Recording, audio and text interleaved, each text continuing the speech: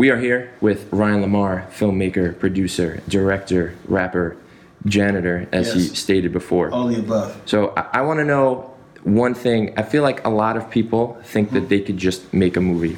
So what are some of the misconceptions that people get wrong about making a movie? It's really hard, almost impossible, to make a bad movie. It is even more impossible to make an okay movie. I mean, you have to literally be pulling like LeBron James in his prime, Michael Jordan in his prime numbers to do an amazing movie. And so a lot of times when people just write off a director or producer and be like, "Oh, it sucked," like, yeah, but like it's a lot of work to do to make a movie. Like you see the finished product, but you don't see the hours that go into just one scene. You know, and I'm talking about the conception of it, from the writing and the developing to the creating of it, to the editing of it, to the mixing of it, to the sound of it, to the color of it. Just one scene.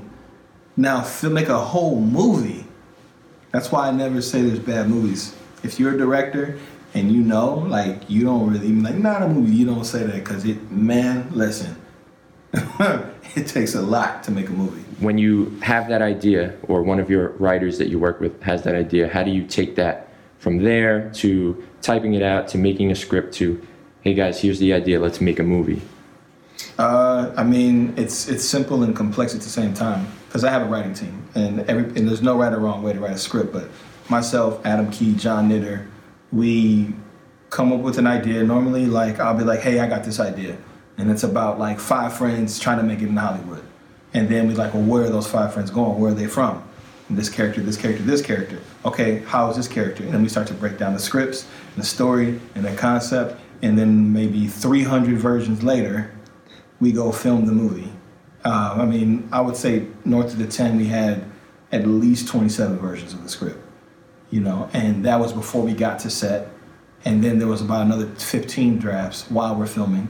And then when you get to post-production, you do more writing because you got to go back and fix and change and do things. So I feel like you're always writing, you're always creating, and you have to be open to not locking the script. Because if you lock the script, you're handicapping yourself from being creative. Got you. So what is next? You have the international tour. You have to keep promoting the movie. Do you have any prospects that you can talk about what's after North of the 10? We've been putting this into existence, that like we're going to literally take this movie, turn it into a TV show.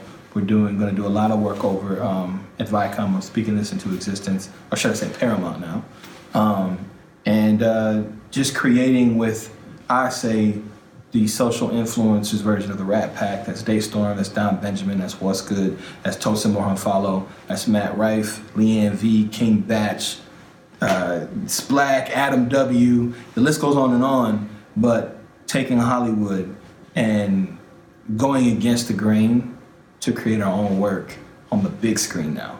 Like, we had these, now we're taking it to the big screen. Okay, now where can everyone watch and check out North of the 10, follow you, all that stuff? What's up? Go check out North of the 10 right now on BET Plus. It's streaming. Click on it. Don't say you don't have it. Go in your app store. You can click on it and download it.